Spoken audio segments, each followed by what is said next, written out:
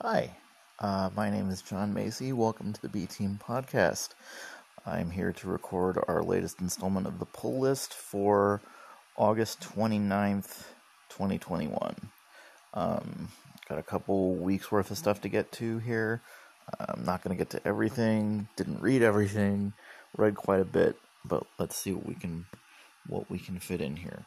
We're going to begin with Action Comics 1034, written by Philip Kennedy Johnson, with art by what was that guy's name? Christian Deuce, I want to say. Yeah. This is the latest installment of the War World Rising story, where Clark takes in a bunch of Kryptonian refugees who were sent to Earth by Mongol for reasons that we're unaware of at present. But Superman's also dealing with a conflict between the U.S. government and the Atlantean army, fighting over some piece of technology that came from that ship from Warworld. And while he and John and Supergirl are dealing with the standoff between the armies, Lois Lane is kind of there fighting alongside the refugees while a bunch of Mongols' troops show up and kill them all, essentially. And on the other end of this, Superman, the Atlantean Earth standoff gets to the point where there are shots fired. Superman sweeps in, goes down to Atlantis, and takes the Genesis fragment thing, knowing that this will cause problems with Atlantis later. And Aquaman, who's there, basically says, if you do this, you're gonna, even I don't want anything to do with you, and you're completely going to destroy the relationship that Earth has, the surface world has with Atlantis at this point. So I'm still wondering if this is going to lead to some kind of event with like some sort of land versus Atlantis war or something. I also think some of this stuff is gonna play in, or some of the stuff in that Superman and the Authority book, which I'll get into later as I read the latest one of those, will play into this to a degree as well. Next up we have Amazing Spider-Man 72? Yes, 72. Written by Nick Spencer, with art by Federico Sabatini, Zé Carlos, Marcelo Ferreira, and Carlos Gomez. This is the latest Sinister War tie-in. This is kind of what I expected these tie-ins to be, where the Sinister War miniseries carries the main story, and this kind of adds like side elements and whatever. And basically, there's a lot of flashbacks here. There's a lot of narration here, and you find out basically that the main thrust of this, and this will probably end up being one of the shorter reviews I do tonight because there's just not a lot to this. I mean, this issue has some pretty big stuff in it, but there's not a lot of actual plot movement here. What you find out is that very early in his career, Norman Osborn made a deal with Mephisto, where Mephisto would give him, power and all those kinds of things, and the cost of that was the soul of his firstborn son. So Spencer has tied in, basically said that all the shitty stuff that happened to Harry over all the years of these comics were because of a deal with Mephisto. And I'm sure there are people that will hate this because of the callback to One More Day, which most people hate anyway. I thought it was kind of stupid, but just because it seemed like, not because I had some objection to the deal with the devil thing, because he doesn't even make it. Everyone bitched and moaned that Peter made a deal with the devil, but he's not the one who makes it. And you'd have to actually read the thing to know that. But I kind of wonder if this this last story before they do the Ben Reilly switch will undo that.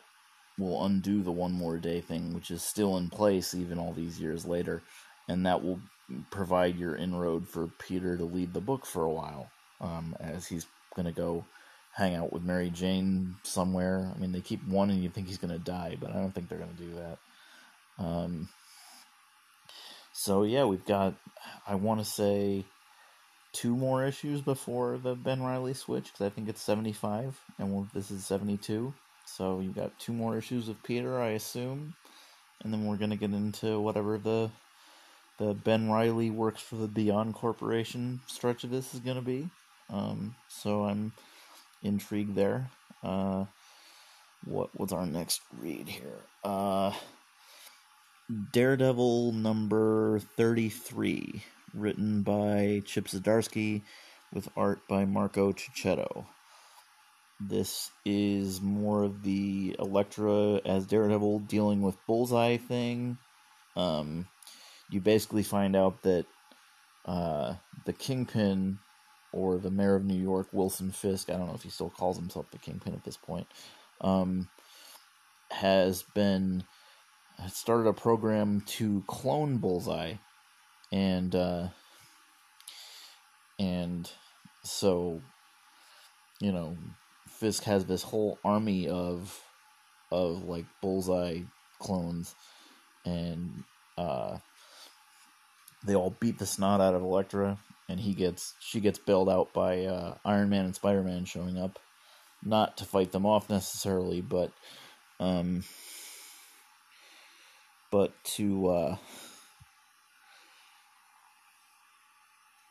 they get her out of it, so she doesn't, she could very easily die in that situation. And then in the Matt in prison stuff, which I'm starting not to care about anymore, just because it doesn't really seem to go anywhere. Actually, honestly, I couldn't even tell you what that stuff in this issue was. There was some of it. Some of it involved some sort of hostage situation, it looked like, and then the cop that originally arrested him, who was from a couple writers ago, gets called in to negotiate with him, and it just kind of stops there, I think. So yeah, I just really don't care about this Matt in prison stuff, because I just don't seem to be doing that much with it. It doesn't do anything for me. Next up, Detective Comics 1041, written by Mariko Tamaki with art by Dan Mora. This feels like it's treading water before Fear State, which is coming up in the next month or two. Basically, Bruce is running around his network of sewer bat caves, trying to stay ahead of the fact that all vigilante activity has now been criminalized in Gotham, thanks to Mayor Nakano. And so he, let's see. There's that group called the Jury, which is run by the Penguin and Roland Worth, who is a guy who has a boner to kill Bruce Wayne. And so they start this media campaign to get Batman to hand Bruce Wayne over to them, not realizing, of course, that they're the same person. So Batman goes to kind of be put on trial by them, and that, of course, goes as you would expect. He gets attacked by them, and the end result of that appears to be that he is infected with the parasite that guy Hugh Vile was carrying. So that looks like it will follow into the next issue of this, which I have but did not have time to read. That will be on the next episode of this that I do, whenever that is. So yeah, I'm not terribly impressed with Tamaki's work on this. At this point, I'm basically still buying this because I'm a completist, and I've been reading this since I've been reading detectives since the New 52, and I have a compulsion with completing runs, I guess. So unless something is really, really atrocious, I'm going to continue to buy it. And this is not that, but it's just not. And this is like the bottom of my I want to read this pile every single time it comes out, because she just doesn't do anything for me. And, I'm not even sure. It feels like DC literally had no ideas for this book and said, yeah, just do generic random shit until we get to the fear state thing, which is exactly what she's done. So, yay. Next up, we have Fantastic Four Life Story number 3. This is the team aging in real time, with each issue showing a decade. Starts off with Reed and Tony Stark going to the White House to convince, let's see, is it supposed to be Bush? Or do they not have or is it a fake president? I can't tell, because it doesn't really look like any 80s president. It sort of looks like Reagan. Actually, no, Reagan is in here. Yep, sorry, Josh. Reagan is actually in here, but they start this part of it off with showing all of his advisor people, and I just missed it at first. So Tony and Reed have this idea for like a defense system against Galactus, which, Reed's been pitching this to every president since like the 1960s, and nobody goes for it. Reagan does go for it, but tries to make the argument that they shouldn't make it to combat Galactus because no one thinks Galactus is a real thing, but that the U.S. should make it and then turn it on its enemies on Earth, which is not what Reed means it for, of course, and given his usual leanings, he's very opposed to that. And then we cut to Johnny bailing Franklin out of jail for like what was it? He like cuts school or something and gets thrown in jail. So Johnny's like 40 now, because obviously they're aging as you would normally, as opposed to the perpetual 25-year-old thing that Marvel tends to do. And then in this universe, I mean, Sue and Reed aren't together anymore, and Ben and Reed are just kind of have a like mutual bachelor pad thing, and there's not a lot going on with this one, but I do enjoy this conceit a lot. I would like to see most characters get this treatment in some way, but obviously they have to have, decent ideas for this. So the big thing here is that Doctor Doom and the Mad Thinker team up to cause a nuclear strike, basically start a fake war between Russia and the U.S., thinking that, if they do that, most of humanity will destroy itself, and then they'll be able to pick up the pieces from that point onward. And I don't feel too bad about spoiling this, because it's obviously a parallel world thing that, if you care about it, great. If not, maybe some of the big stuff they do will encourage you to read it. So the nuclear strike happens, but all the established superheroes go out and try to stop it. They succeed, with the exception of one missile that escapes, and then Johnny flies off and does like the thing where he absorbs the radiation from it, and he succeeds in preventing the detonation, but he does die as a result. So the last 3 issues of this, unless they do some sort of resurrection thing, you'll get to see what this team is like without him. And that's not something, I mean, they did that recently. I think when Hickman was writing it, he was out of the book for a period of time. I have all that stuff and have never read it. I hope to go back and do that sometime soon, because I hear it's really good if you're into Hickman's work. So, this is solid. I like the Spider-Man one better, but maybe that's just because I like Spider-Man more to begin with. So, I'm more inclined that way anyway. We also have the Immortal Hulk 49, written by Al Ewing with art by Joe Bennett. This is the next to last issue of this book. This basically had the conceit of, you have your pages and you have each page had like one single panel of artwork that was fairly large and took up probably 80% of the page, and it just had a bunch of text on the side with the remaining 20%. So basically, Hulk is trying to find a way to get to Hell, because Banner is still trapped there, and he's been there for a while. And so he's trying to find a way to get to do that, and he goes to the Avengers for help. They essentially, I couldn't tell if they refused him or not, because obviously it doesn't have text in the normal way that a lot of these would.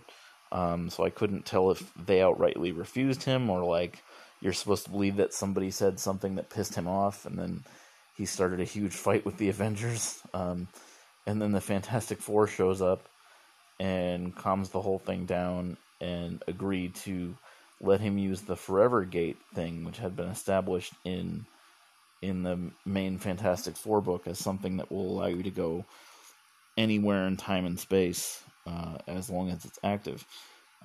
So this issue ends with the Hulk going through the Forever Gate, and you assume he's going to end up in Hell at the other side.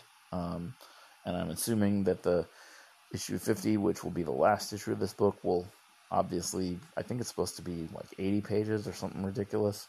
So maybe Al Ewing has a lot of story left here. This has been unquestionably the best Hulk one I've ever read. And I think I started around the Red Hulk stuff when they first introduced Red Hulk, and I think I've read everything since. This is, without question, the best Hulk book I've ever read. Obviously 50 issues is a nice long run. I do wish this was longer, just because I really like what Ewing's doing here, but if he's told the story he wants to, 50 issues is nothing to sneeze at these days of constant reboots and new number ones and crap. The fact that Marvel actually let a book get to 50 is pretty nuts. They don't generally do that anymore, so I am curious to see what Donny Cates will do off of this. I don't think you can, maybe I'm wrong, but I don't think, or at least for my interest, I don't think you can go back to like the snarling, stupid monster Hulk. Like, I think it has to be somewhere in between. Like, obviously I would hope it's a less dark take on the character than what Ewing does, which fits his book, but I don't know if another writer needs to carry that forward necessarily. But I don't know if like the baby monster Hulk is where you want to go now. But Cates' presence makes me at least want to read it. And if it ends up going back into things where I'm not interested, I will not read it anymore. So yeah.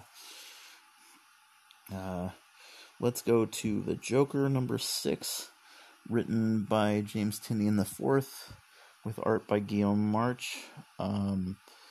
They should really just call this book Jim Gordon, because that's what it is. I know why they don't do that, because there's no way in hell a book about Jim Gordon would sell, but that's basically what this is, so I'm not sure if it's selling at all. This story might as well be Jim Gordon mopes in Paris, because that's basically what he's doing. He goes to Paris following a lead on where the Joker might be. There's a lot of narration caption boxes about, like, I told my wife I'd take her to Paris on our honeymoon, then I got bogged down with police work, and we never actually did that, and I feel like an asshole, and then she left me, and and I like the character of Gordon, but I don't know if I need this degree of self-analysis from a Batman B character leading a book that is ostensibly supposed to be about the Joker, and he maybe shows up in a page and a half each issue or something. So, yeah. So he's following leads in Paris, and then Gordon gets arrested by Interpol because somebody planted his fingerprints in a murder site, basically. So that is where this is going to go. Couldn't they have just done like another Gotham Central and put him in there rather than calling this a Joker book? I don't know. It seems silly to me. But, DC doesn't pay me, so they do what they want, and I stupidly pay for it, I guess. Next up we have Miles Morales Spider-Man 29, written by Saladin Ahmed, with art by Chris Allen. This is the kind of the epilogue issue to the Clone Saga thing that they just did with Miles, which went from like 25 to 28, way shorter than the Clone Saga that we all know and love. Probably worked just as well for this book that it's shorter. And this basically, not a lot happens here. This is more like character stuff. Like, Miles is trying to figure out what he's supposed to do now, as far as like, his life is really screwed up because the clones went around and pretended to be him a lot and did some things that put him in a bad situation. He's there's a lot of interactions with his fellow students and things, and interactions with the parents. He tries to, the big giant clone of him that was like kind of stupid, that one named Shift, is still around, and he's trying to find a way to help him out. And then he gets a new costume from somebody. I guess somebody had been designing a costume for him. And it's basically, if you know the stealth suit that Spider-Man had during the Big Time arc, which was, I think, when Dan Slott first took over that Amazing Spider-Man on a regular basis. It was like this red and black thing that he wore that had stealth capabilities.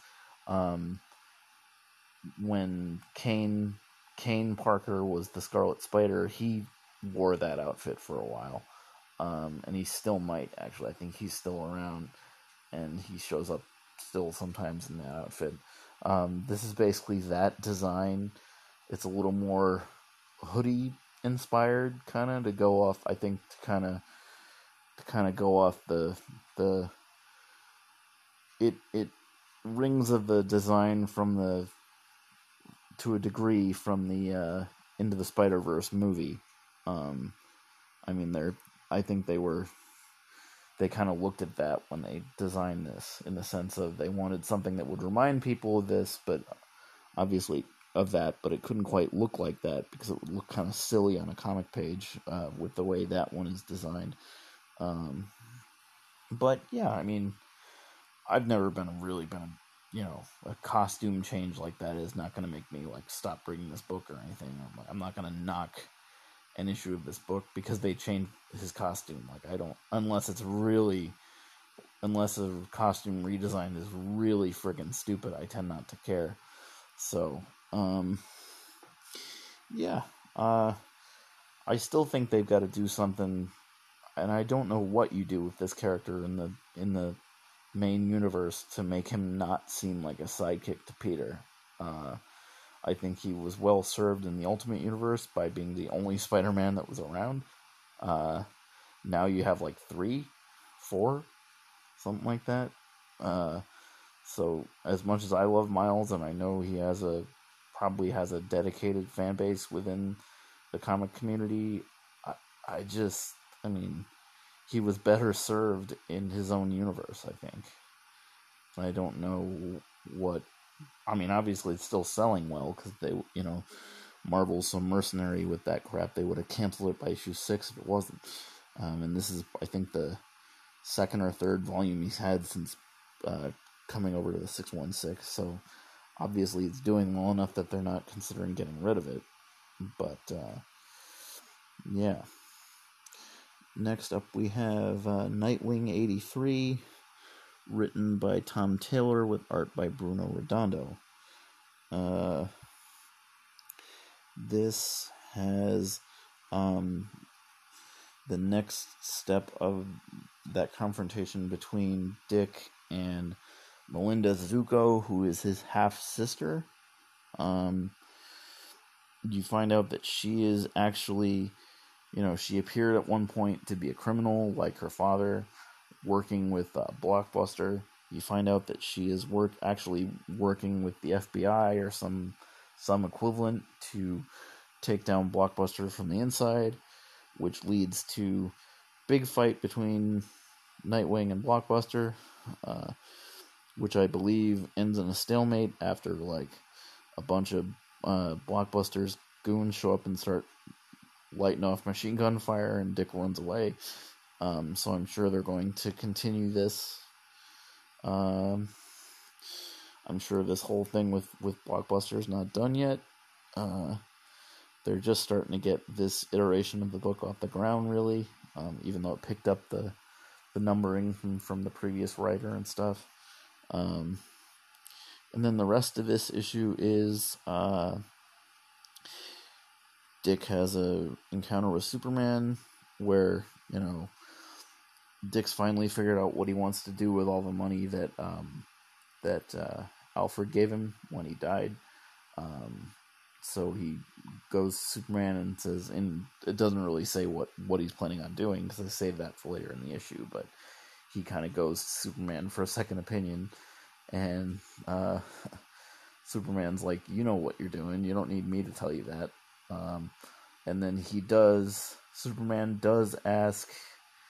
Superman lets Dick know that he might not be around for a while, because I think that's going to play into the War World stuff in Action Comics, that he might disappear for a little bit. And he asks Dick to keep an eye on John for him. So maybe Nightwing will show up in the Superman Son of Kal-El book at some point. I do think that would be an interesting dynamic to see. Dick and John together would be kind of cool. And then the book ends with a press conference where Dick basically says he's going to take all the money that he was given by Alfred, start a foundation in Alfred's name to do a bunch of charitable stuff in Bloodhaven and around the world, really. But he's mostly going to focus on fixing shit in Bloodhaven. So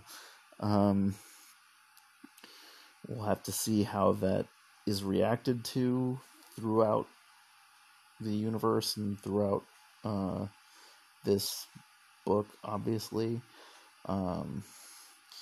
Next up, we'll go to Shazam number 2, written by Tim Sheridan with art by Clayton Henry. This is a 4-issue miniseries. The Rock of Eternity has somehow ended up in hell, so Billy has to go looking for it. So last issue he hooked up with this kid named Dane who had, and this is a spin-off from Teen Titans Academy, which Shazam is also in, even though he's barely been in it for the first 5 or 6 issues. I feel like they put him in it just so they could get to this book. So he hooked up with this kid named Dane in the Academy who has, interdimensional portal powers and helped him get to hell, because the Justice League didn't want to involve him. They want to go find the Rock on their own, and they didn't want to involve Billy because they weren't sure that he was reliable.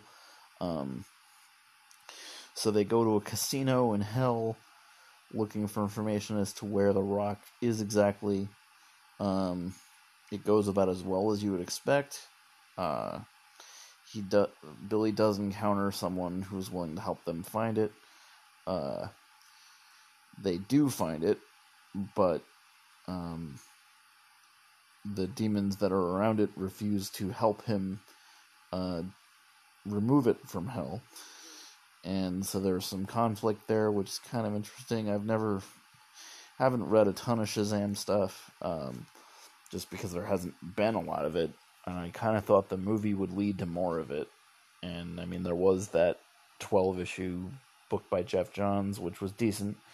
But I kind of thought the movie and the fact that there's another one coming in the near future is something that would make Shazam kind of a major player in this universe, and it really hasn't. But, I mean, the stuff they've done with him is solid. I just kind of thought it would raise his profile a little bit to have that movie come out and be fairly successful. But as far as I can tell, it really hasn't. And then you find out at the end that there might be more to this dang kid than you were originally led to believe. I don't want to get into the particulars of that until the next one comes out. So, solid read, but I was kind of hoping for more with the Shazam thing. So, what else do we have here? Suicide Squad King Shark #1, which is written by... Oh, crap, I didn't look this up. Just give me a second. Written by Tim Seeley with art by Scott Collins. This is obviously a reaction to the popularity of King Shark from the James Gunn Suicide Squad movie. Basically, the premise of this is King Shark is being, called by something mystical to go back to his home, which is where obviously some part of the world that he came from. Waller says to another Suicide Squad adjacent character called the Defacer, who basically is just like a graffiti tagger, doesn't have powers or anything, but somehow ends up in the Suicide Squad prison for spraying graffiti on walls. Seems like a bit of overkill to me, but whatever. Waller says that they can't put a brain bomb in King Shark's head or whatever. So in order to ensure that King Shark will return to them, which is what Waller wants, obviously, she basically makes this Defacer person go with him to his homeland and says, just tell King Shark that if he doesn't come back, I'll kill you instead, and he seems to like you, so hopefully that will get him to do that, and if not, you die. So then King Shark gets there, confronts his father. I guess there's some sort of contest called the Wild Games that he's being compelled to participate in, and the issue ends with essentially a female version of King Shark shows up and starts beating the shit out of him. So we'll see where that goes. I only kind of grabbed this because I am reading the main Suicide Squad book, and I thought it would be interesting. I know nothing about the actual DC Comics version of King Shark. My exposure is limited to the crappy CGI version they did on The Flash a couple of times, and the recent movie version played by Sylvester Stallone. And while I figured the comic version would not walk around going, hand, bird, and whatever, this is very different from that in the sense that he does have full dialogue and stuff. He's just a giant shark monster. So I thought it was kind of fun, actually. I don't know if this character could carry a regular monthly series. I kind of doubt that. He would need somebody to bounce off, at which point you might as well make it a team book anyway. But it's fun as a little diversionary thing. So cool. We also have Superman and the Authority #2, written by Grant Morrison with art by Mikhail Janin. This is more of Superman recruiting his team of weirdos, who I guess the Authority is a Wildstorm thing that DC is also using, because I think they own all the Wildstorm stuff. So we already know that Manchester Black is on this team, and the rest of this is basically Superman and Manchester Black going around recruiting other the rest of the team that he intends to have. The Natasha Iron Steel is recruited, and Apollo and Midnighter are also recruited too, and they are,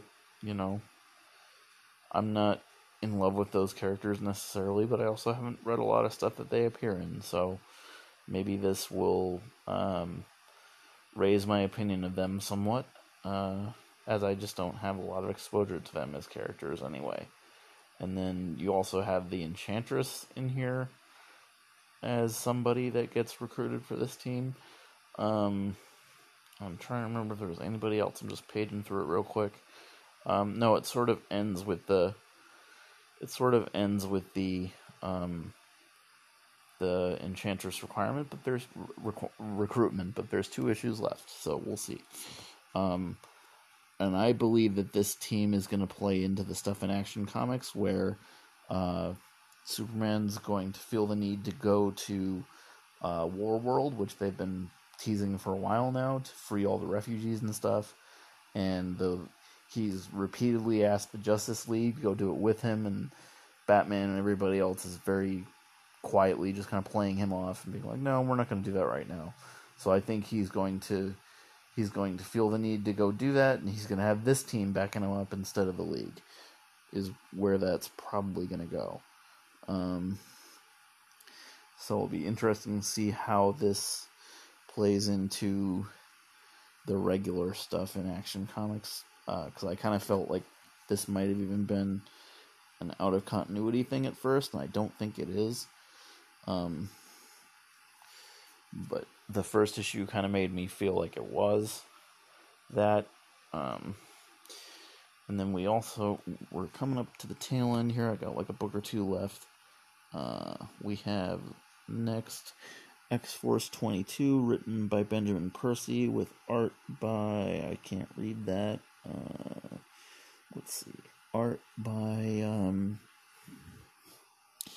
Robert Gill, whoever that is. This involves X-Force dealing with the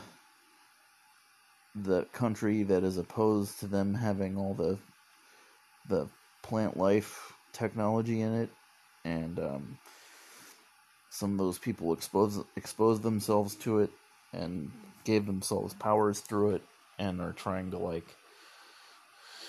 lead a terrorist group that wants to eliminate all that stuff. And then Wolverine and Domino go looking for the main doctor guy that's leading all this, and they also have working alongside them a character from the recent series of, and I only read one of these, but it wasn't this one. I read they had a series of Weapon Plus one-shots recently within the last year. I read the first one because of the characters that were involved in it, but after reading the first one, it wasn't really clear to me what the point of that was, so there were more of them, but I didn't bother with them.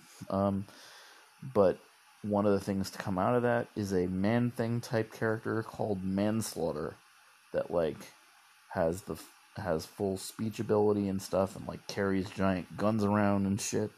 So he teams up with Wolverine and Domino to take out this scientist guy, and that's basically what this was. Dealing with that whole idea of the floronic technology getting away from them and being used by somebody else. So that appears to be done now. Although, who knows now with, and I can't remember if I mentioned this in the last show or not, the announcement that Hickman is leaving the X-Line after the Inferno event. It sounds like he was, and obviously he's coordinating this with a bunch of other writers. He's not writing everything, because there's a ton of books now. And he's writing a couple of them, and he's kind of the main steward of the line, but he's not writing everything.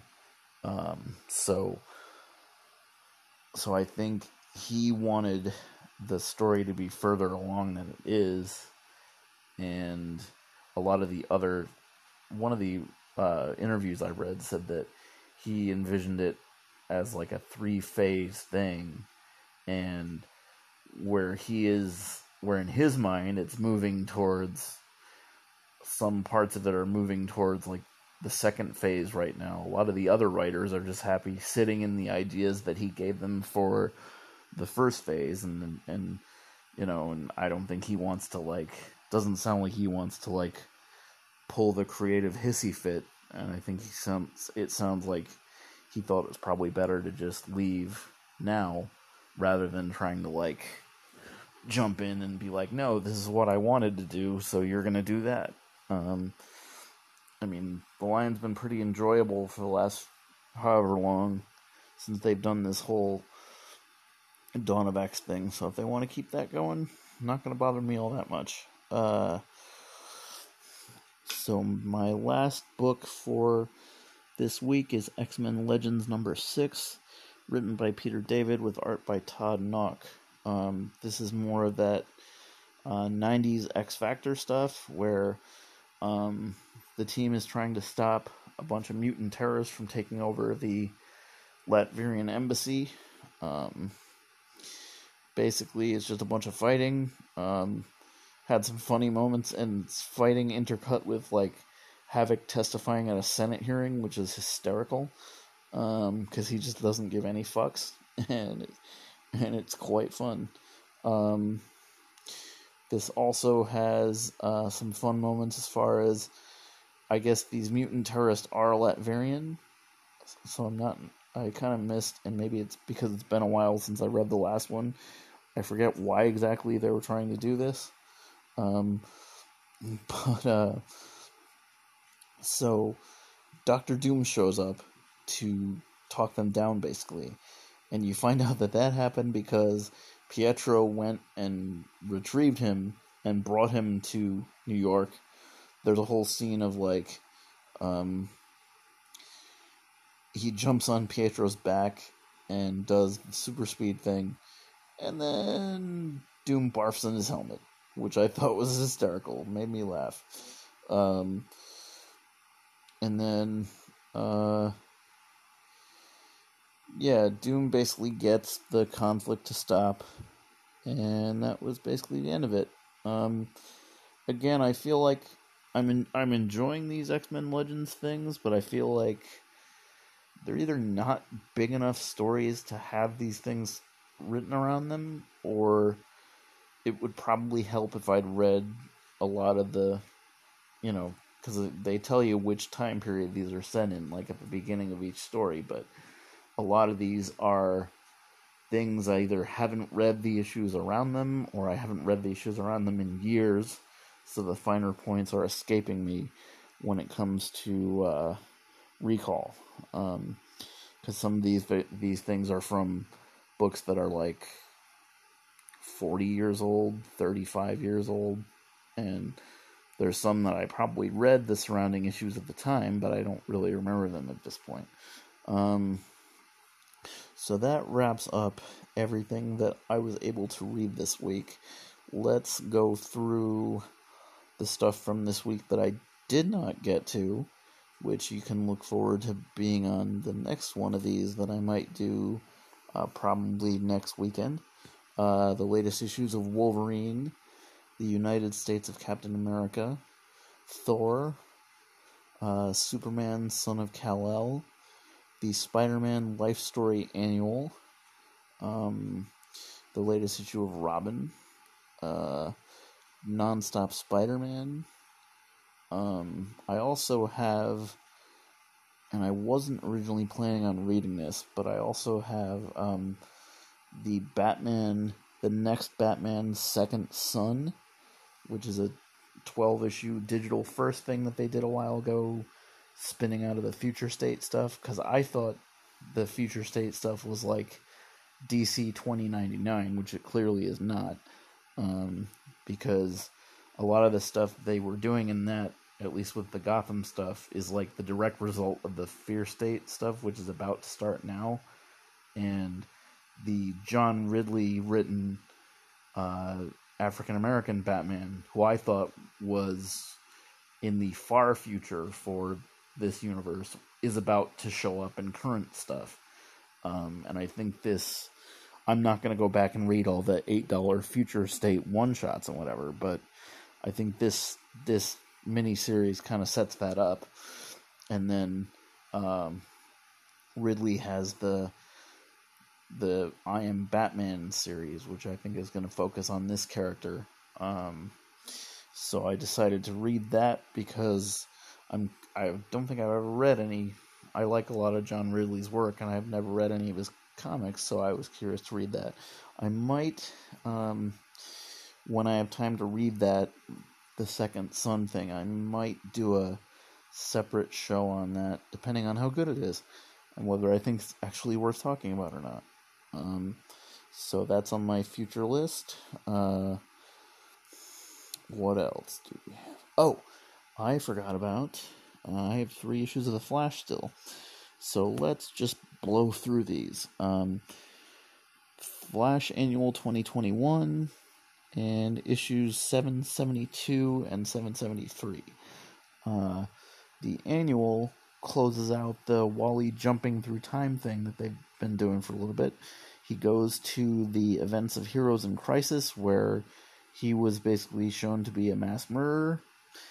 They have since retconned that to say that that was actually a Speed Force explosion caused by Savitar trying to get out of the Speed Force, and the explosion was caused by Wally's attempt to stop that, which basically exonerates him from mass murder.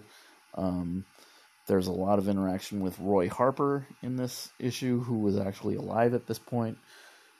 During Heroes in Crisis, he actually was one of the heroes who died during that. And a lot of that stuff would have had way more weight to it if they hadn't also been doing that Infinite Frontier miniseries where Roy is very much alive without explanation. So I feel like it was supposed to have weight, and maybe if I had read it when it originally came out, it would have, because I don't remember when it was released in relation to the Infinite Frontier miniseries, so maybe if I had read that before reading that other thing, it might have meant more, but I was like, since I already know this character is alive now, like, why do I care about him unburdening himself about dying and stuff? The next issue is... okay, so these are written by Jeremy Adams with art by Will Conrad. I believe all 3 of them are that. The first regular issue is Wally looking for a job. And he's looking for, like, a regular job. And he goes to, like, a Jiffy Lube type place because he's an engineer, I guess. I never knew that about him, but maybe that's something that's always been there that I just never knew about. And he sucks at the whole Jiffy Lube thing because he takes too long. And, the whole idea of that is quick service and whatever, but he's very much like, well, I'm going to take as much time as I need to make sure it's done correctly, and that doesn't really work. And Mr. Terrific shows up at the Jiffy Lube, or I think they call it Speedy Lube in this universe or whatever, and offers Wally a job at Terrific Tech as an engineer, helping one of his science teams that's trying to do time travel shit. So I did not, as I said before, I did not know that Wally was an engineer, and that's cool. I actually don't know that much about a lot of these characters from any earlier than 2011, and since Wally was not featured in much of any of the new 52 stuff, there's no way I would have known that anyway. And then 773 is intercut between Wally's first day at Terrific Tech doing engineer stuff for them, and Heatwave, who I guess was a reformed criminal in this universe and now isn't, going around burning buildings down, and Wally trying to stop him from doing that.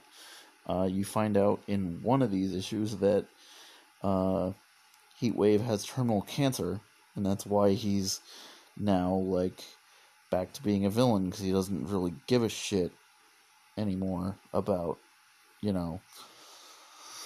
about whatever he was doing in for reform purposes. And then the issue ends with Amanda Waller essentially recruiting him to the Suicide Squad. So we'll see if he shows up over there. And that is the last stuff I wanted to do tonight. Let's see what else we have on the I haven't quite read this yet list. Darkhawk #1, some new miniseries they're going to do with a new Darkhawk. Checkmate #3, Cable Reloaded #1. And yeah, that's about it. Okay, so I guess I didn't have that much left. So those things will overhang into the next installment here, and plus whatever comes out next week that I'm unaware of right now. I know we're working on doing the latest of our back issue shows about that Superman story Time and Time Again. I think we're going to try to record that next week.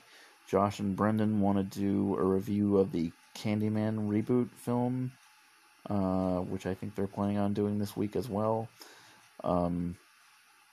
Shang-Chi and the Legend of the Ten Rings obviously releases on Friday, so a couple of us are going to go see that. I think Justin and I are planning on seeing it. I'm going on Saturday, so probably the following week we might be able to string some sort of review together for that. Might drag my brother Tim into that, because I bet he will see it as well.